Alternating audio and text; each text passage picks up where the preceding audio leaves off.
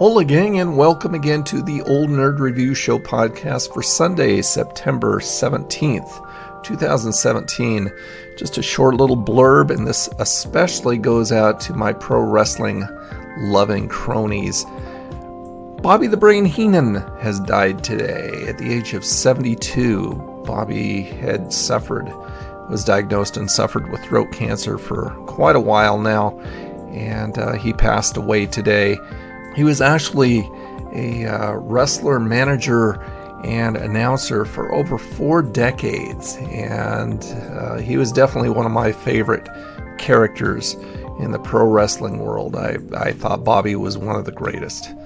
Anyway, just want to let you know that you have a freaking awesome rest of the weekend, and I will talk to you again later this week. Bye now.